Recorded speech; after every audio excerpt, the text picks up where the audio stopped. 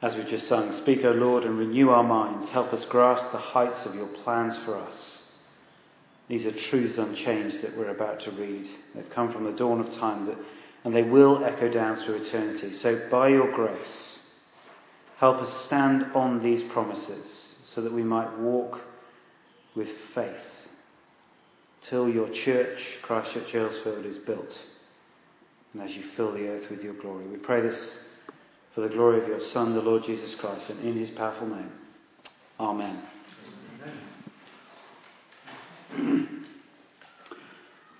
One thing that reveals, a lot about another person's character is their attitude when drying up the dishes at the end of a dinner party. There are the tolerant and there are the intolerant. Imagine you're washing up and you're there chatting away, you've had a nice kind of dinner, and there's a person beside you and they're somewhat intolerant. That is, they subject everything that you have washed up to the most minute scrutiny.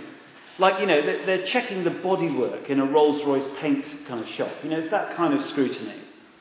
And you have that uncanny experience going on that you feel you've washed up a number of plates, but the pile that you are washing up doesn't seem to be going down too much. That is, they're passed around behind you and placed back onto the pile again. You might be one of those intolerant type of people.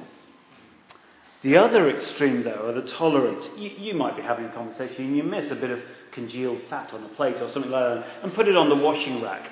And suddenly the person who's drying up just says, let it dry off and then flick it off. It'll be fine. Absolutely no problem at all. Or they see a sort of smeary egg stain on a plate and they think, nothing the tea towel won't polish up. That kind of tolerance. You know the kind of people. See, different people have different tolerance levels. Now, let's not think about the trivial washing up scenario, but what about the church? What should be our attitude towards the dirt on our plates, if you like, in the form of wrong belief and wrong behaviour in the body of believers? Recognise this is a letter to the church, the real church, to Christians, the true church. And you see, that is the issue in Thyatira. And the letter shows us the attitude of the risen Lord Jesus to this kind of, let's say, dirt in the church. So let's look at this letter, the letter to the church in Thyatira. It's on the main road, bit of geography again, from Pergamum over to Syria. So you're kind of heading east that way. It is a very, at least important of the seven cities, but still quite wealthy. Well known in that way. But we don't have that much information about Thyatira. It's assumed that it is wealthy. Lydia, the trader of purple goods from Acts 16, came from this city. But the most important information that we have about this city is regarding the large number of what they were called trade guilds or sports associations. Archaeologists have found numerous registers for such groups. The equivalent today may be, I'm kind of pushing it here, but it might be those kind of clubs for executives that you find up in the city, in kind of Mayfair, those kind of areas. Or, the professional clubs, perhaps the country club, perhaps the exclusive golf club, that kind of thing. Certainly there are parallels between Freemasons, maybe, those kind of groups within industries. Those kind of groups existed in Thyatira in large numbers, huge numbers. And the pressure for the church to be in such groups for promotion purposes, to mix with those who've got the money, all those kind of things, would have been enormous. But the meetings of such groups inevitably involves kind of cultic activities such as eating sacrificed meat and so on for idols, and also sexual promiscuity. Such activities had then, it seemed, filtered into the church.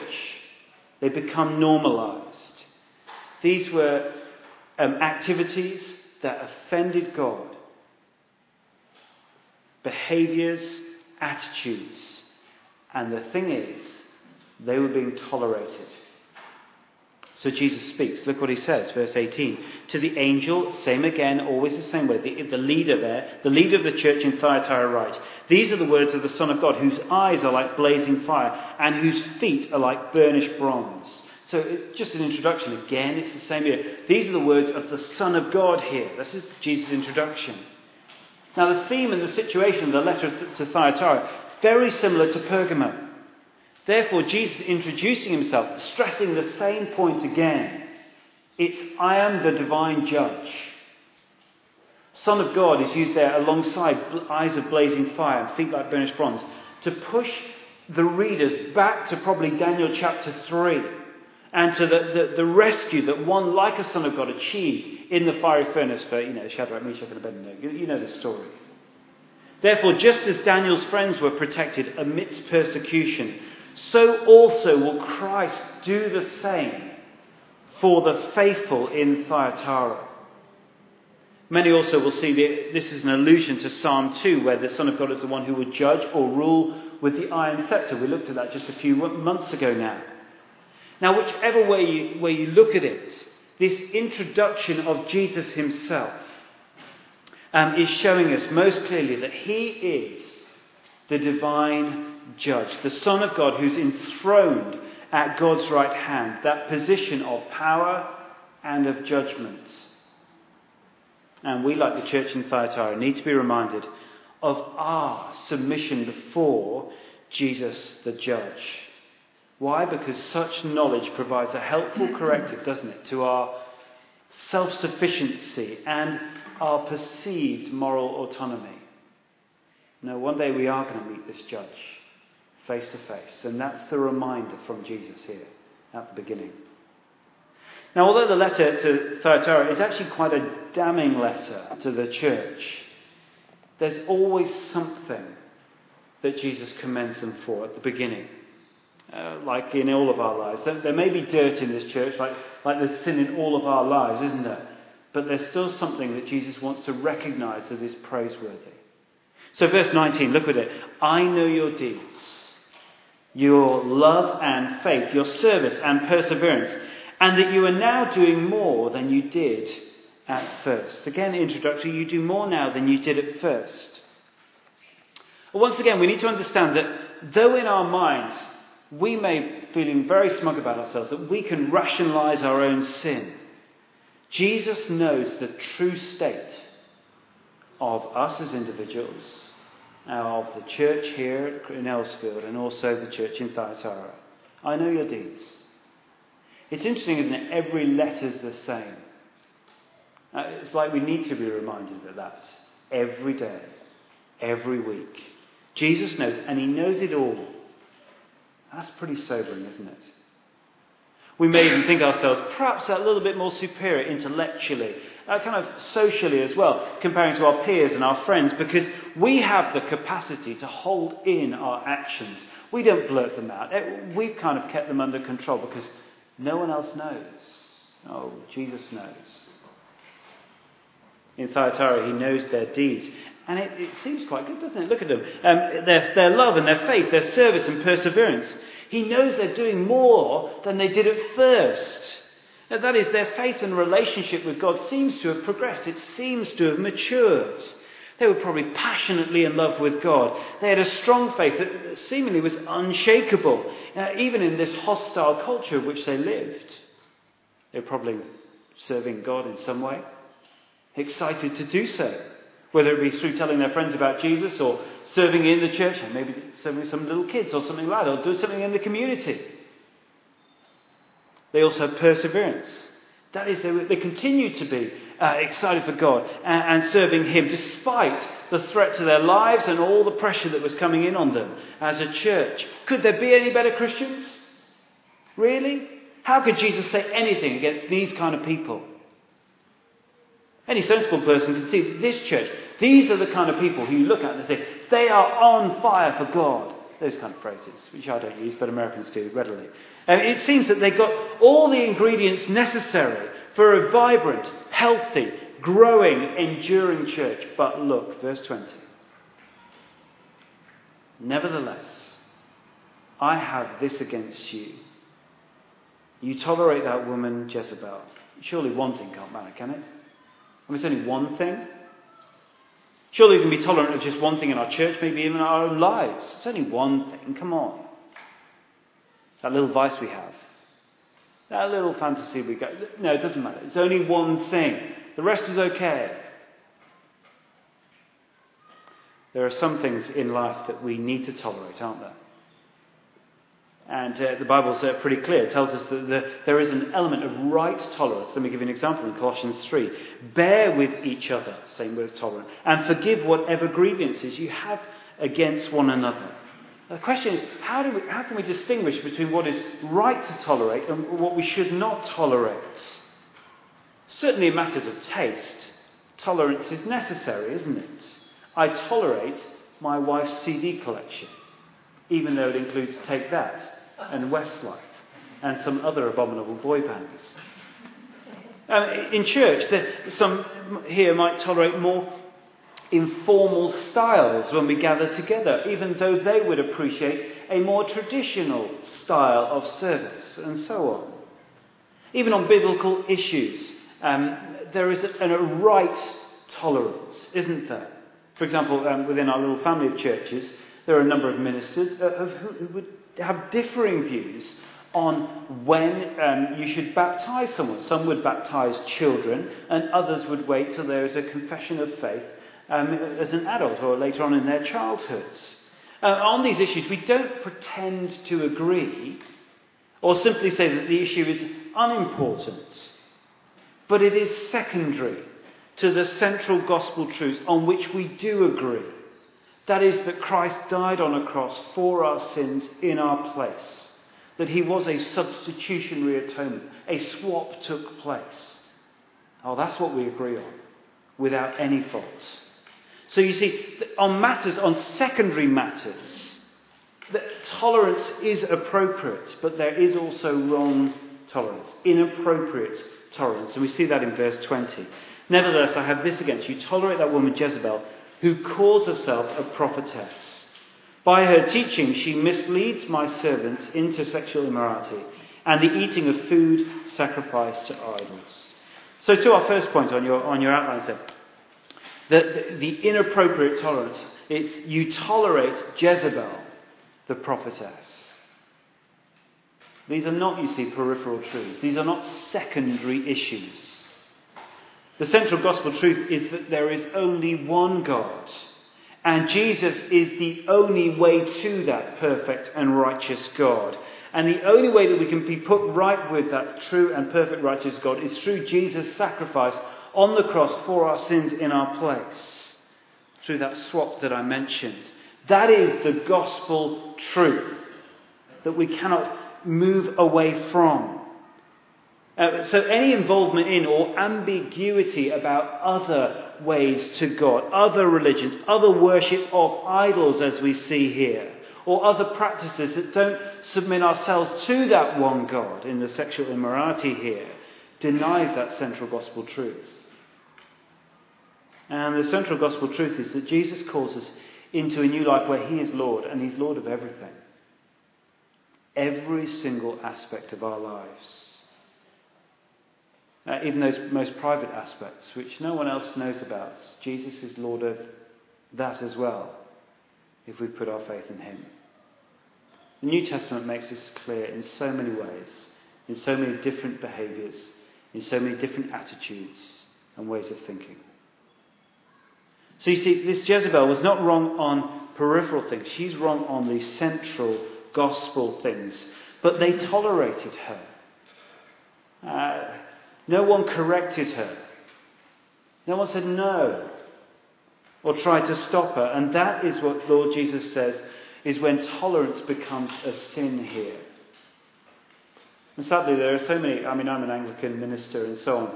There are so many, for example, bishops in America and even in this country that have taught that heterosexual and homosexual sex outside marriage is not wrong, at least not always. So in the words of verse 20, like Jezebel, they have misled Christians into sexual immorality. And that is what this lady is doing in Thyatira. She is misleading. She misleads you to sin. I've put a little subpoint there. Jezebel is probably not her real name. Rather, she's been labelled with that kind of proverbial title that comes from Ahab's wife back in 1 Kings 16. She then had enticed God's people into sexually immoral acts in worship of Baal, who was an idol of the time. This woman in Thyatira was, if you like, a Jezebel. We've seen what these Christians at Thyatira tolerated in this woman. But I suppose the deeper question is why? Why are they doing that? Why did faithful people who've been commended, they're on fire Christians, why? Why do they tolerate it? Why are they being misled in such obvious ways? Look at verse 20. It's helpful again. Nevertheless, I have this against you. You tolerate that woman Jezebel, who calls herself what? It's a prophetess. In other words, you can imagine it. She says, yeah, I'm specially in touch with God, you know. I've had this word, I've had this picture and so on. I've got some special message for you today from God. Look at verse 24. She claimed to know the so-called deep secrets. In other words, she claimed to, I know you're sort of there with God, you've got a relationship with God, but do you know what? I can take you deeper. If you only listen to my words today, I'll take you deeper. You want that, do you?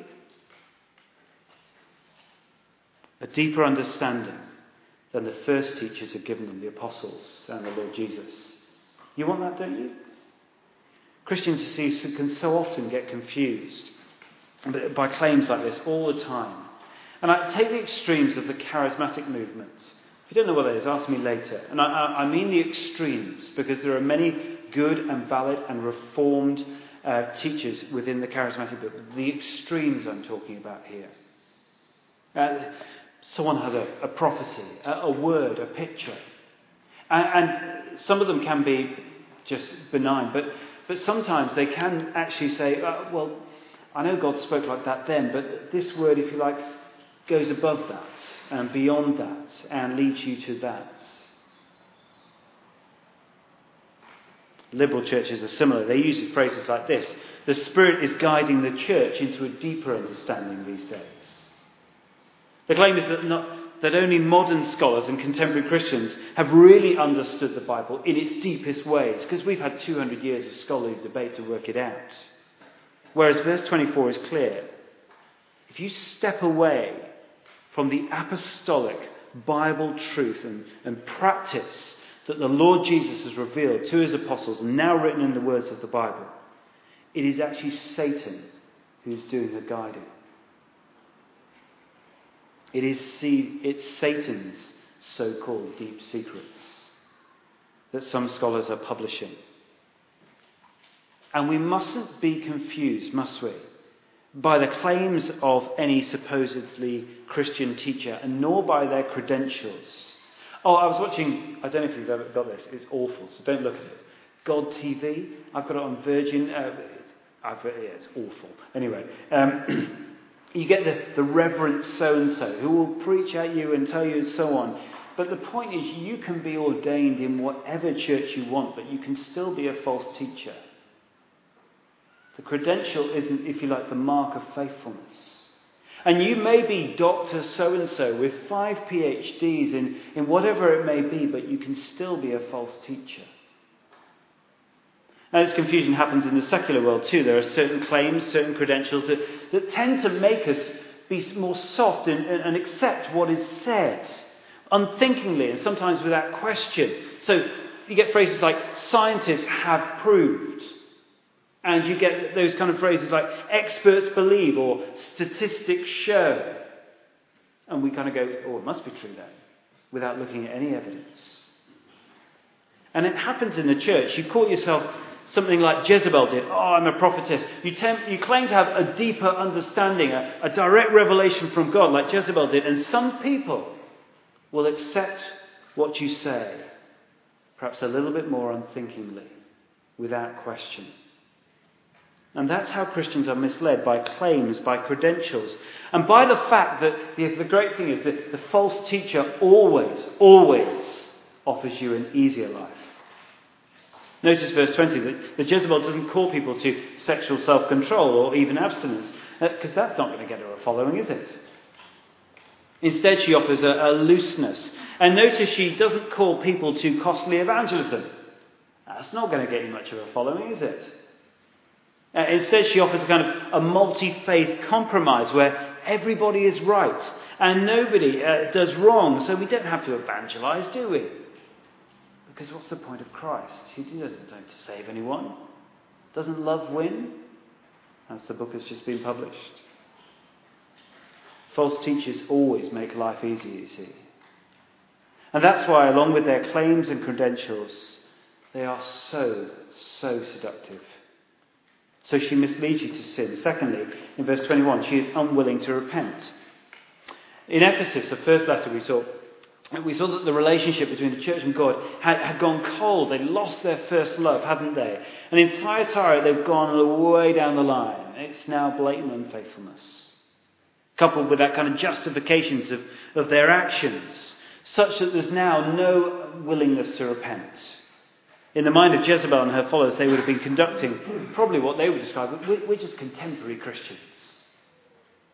They would have justified themselves by the fact that they were doing we're doing the new thing from God. We're on the new wave of the Spirit here. To this generation, whatever letter it is nowadays. Perhaps in our own lives, we like to do this, and therefore we minimise various issues in our lives, justifying them to ourselves rather than before God. So, for example, for many blokes, something like pornography becomes justified because we like to think it's just better than sleeping around. You see what you've done there? But see it for what it is. That's what we're being reminded here. It's blatant unfaithfulness. Sleeping with your girlfriend or boyfriend, even if you're engaged, blatant unfaithfulness.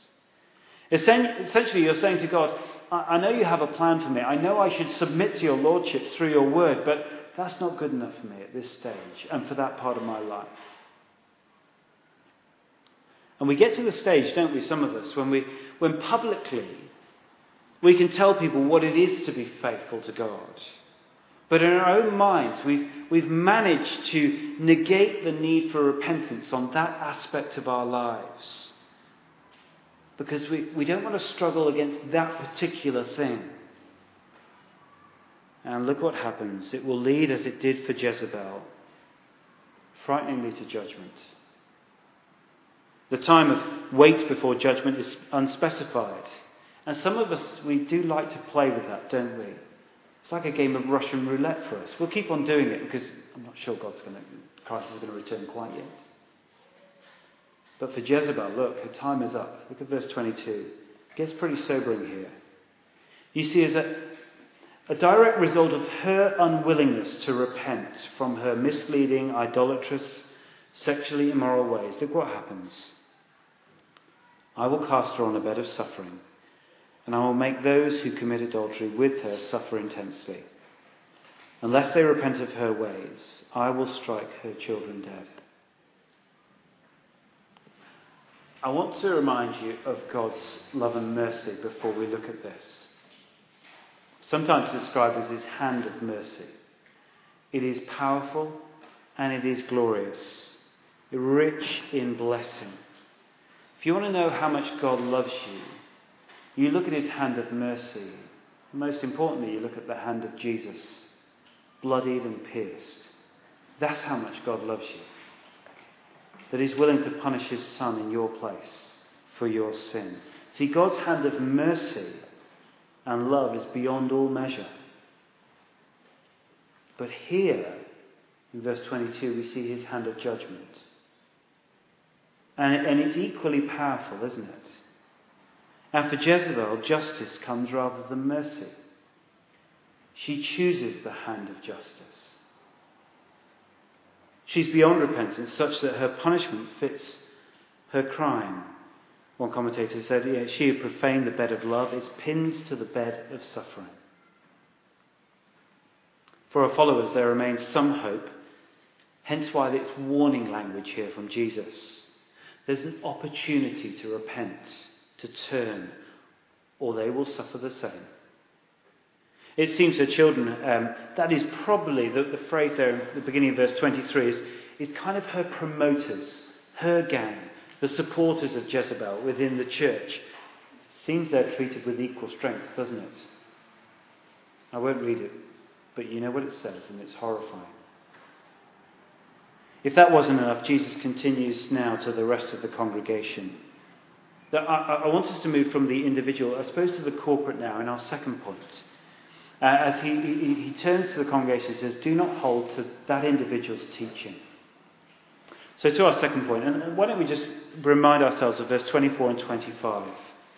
Now I say to the rest of you in Thyatira, see the corporate nature, to you who do not hold to her teaching and have not learned Satan's so-called deep secrets, I will not impose any other burden on you. Only hold on to what you have until I come.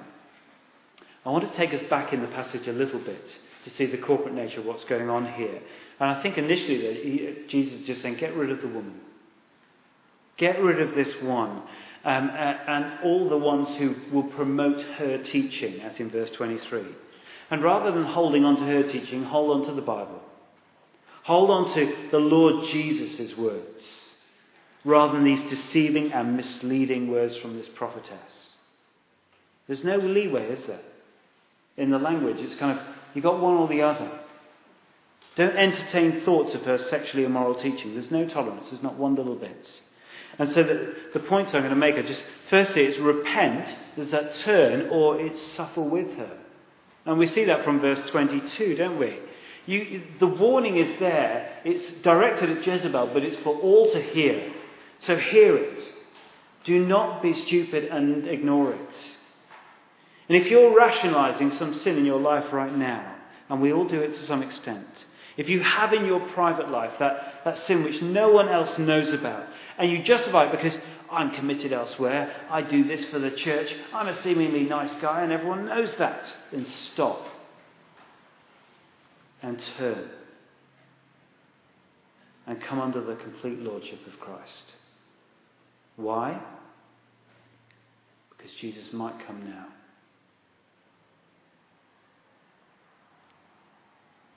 Or are you misleading others and yourself to ignore the need for repentance?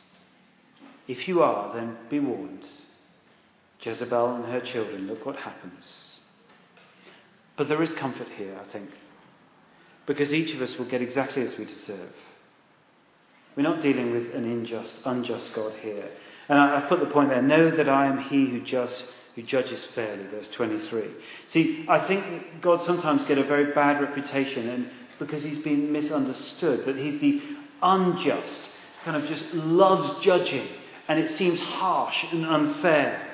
But God, in judging Jezebel and her children, demonstrates to us all, and here's the comfort, there is perfection in his judgment. God does not punish any sins twice. He does not forgo punishment for any kind of cultural, political reason. He is fair. He will judge where necessary. And he punishes that which needs to be punished perfectly, to the degree that is just. And in so doing, look at verse 23, all the churches will know that I am he who searches hearts and minds, and I will repay each of you according to your deeds. We will get exactly as we deserve at judgment. If we have been tolerant of false teaching, if we have completely rejected God's lordship through Christ in his word in our lives, none of us will be able to shake our puny fists at God at judgment and say, that's not fair. We'll get exactly as we deserve. We will face God's perfect and just judgment in a place of judgment that the Bible horrifyingly calls hell. And that is what we all deserve, isn't it? And we are all in trouble unless we do what Jesus commands us to do in verse 25. Hold on to what you have until I come. That is, I think he's saying that ignore any new teaching. It's useless. Ignore any kind of Christian new lifestyles on offer in churches. Just hold on to what you have. I've shown you my words through my apostles. Hold on to that.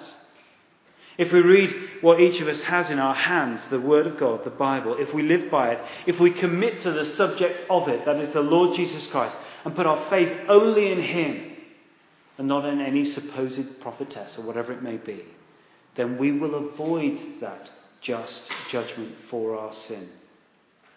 It's the only way we can avoid it. Because instead of justly and rightly punishing our sin on us, if we hold on to Christ and submit ourselves to his lordship, he will put all that punishment on his Son on the cross. Hold on to the Jesus of the Bible. Do not tolerate anything that distorts him being Lord and Saviour. Hold on to it. How long? Until he comes. That is, be ready. Don't dabble. Don't play that game of roulette for when Jesus returns or when you die. Hold on to Jesus and the revelation of himself and his word. And if you do, final comfort, here it comes. We need it. It's been tough. Look, the one who overcomes, or the one who holds on. It's been like that in every other letter. Now in verse 26, the one who does my will until the end. What makes the toil of discernment and struggle against sin and temptation worth it? What makes it worth it? Well, again, we get these two brilliant pictures to finish this letter with. The one who does my will unto the end gets what? Firstly, authority. In verses 26 and 27. Now, the Son of God was described back in verse 18, wasn't he? And he's the one who would deliver his persevering people to rule over the nations with him. Where the church in Thyatira had suffered under the rule of false teaching. If they overcome, that is, if they cling to the Lord Jesus Christ and submit to his lordship and discipline those false teachers in their midst, and the ones that they had tolerated, they will be able to rule all things with Christ for eternity. One small hurdle, one enormous gift. The quote from Psalm 2 in verse 27 points to the assurance that Jesus, he has begun to fulfill that.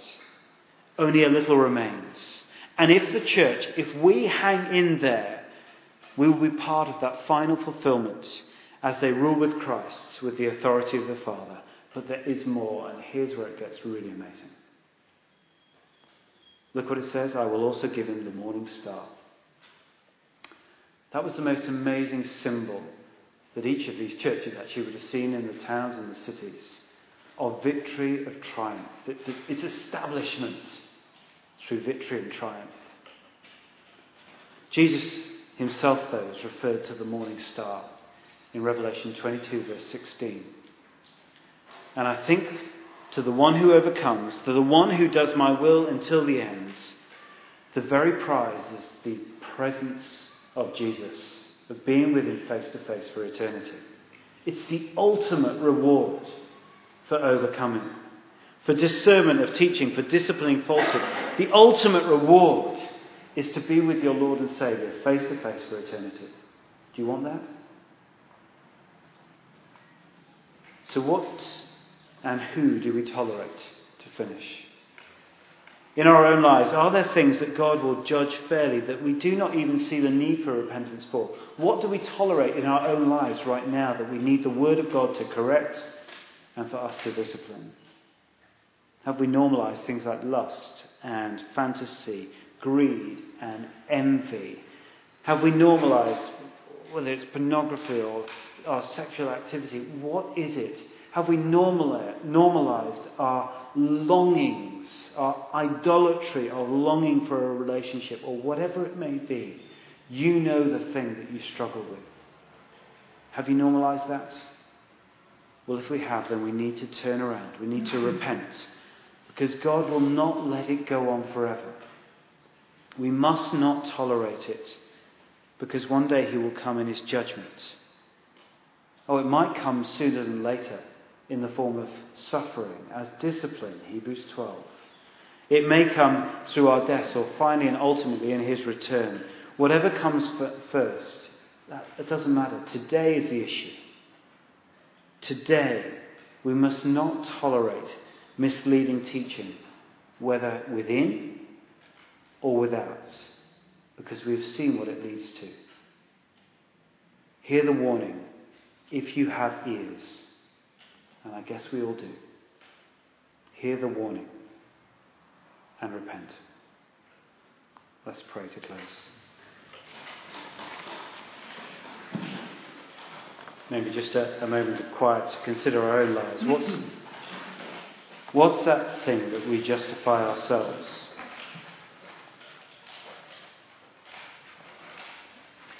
What is that thing that we need to finally expose before God and turn to Him and submit to His Lordship as shown in His Word? What's the thing that we tolerate? Let's pray to God ourselves and our own hearts right now.